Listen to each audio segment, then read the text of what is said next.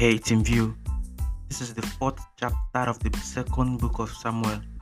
You guys know how we do it here. We just give a quick summary of each chapter of the Bible. So, in this chapter, Ishabod died.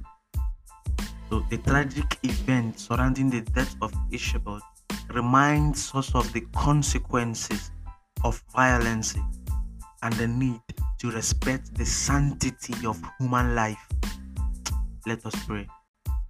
Heavenly Father, protect us from the dangers of violence and the disregard for human life.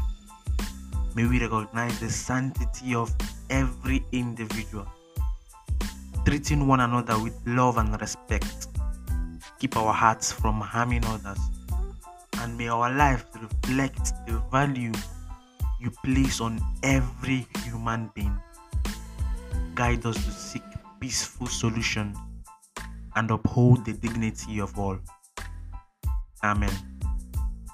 See you guys tomorrow.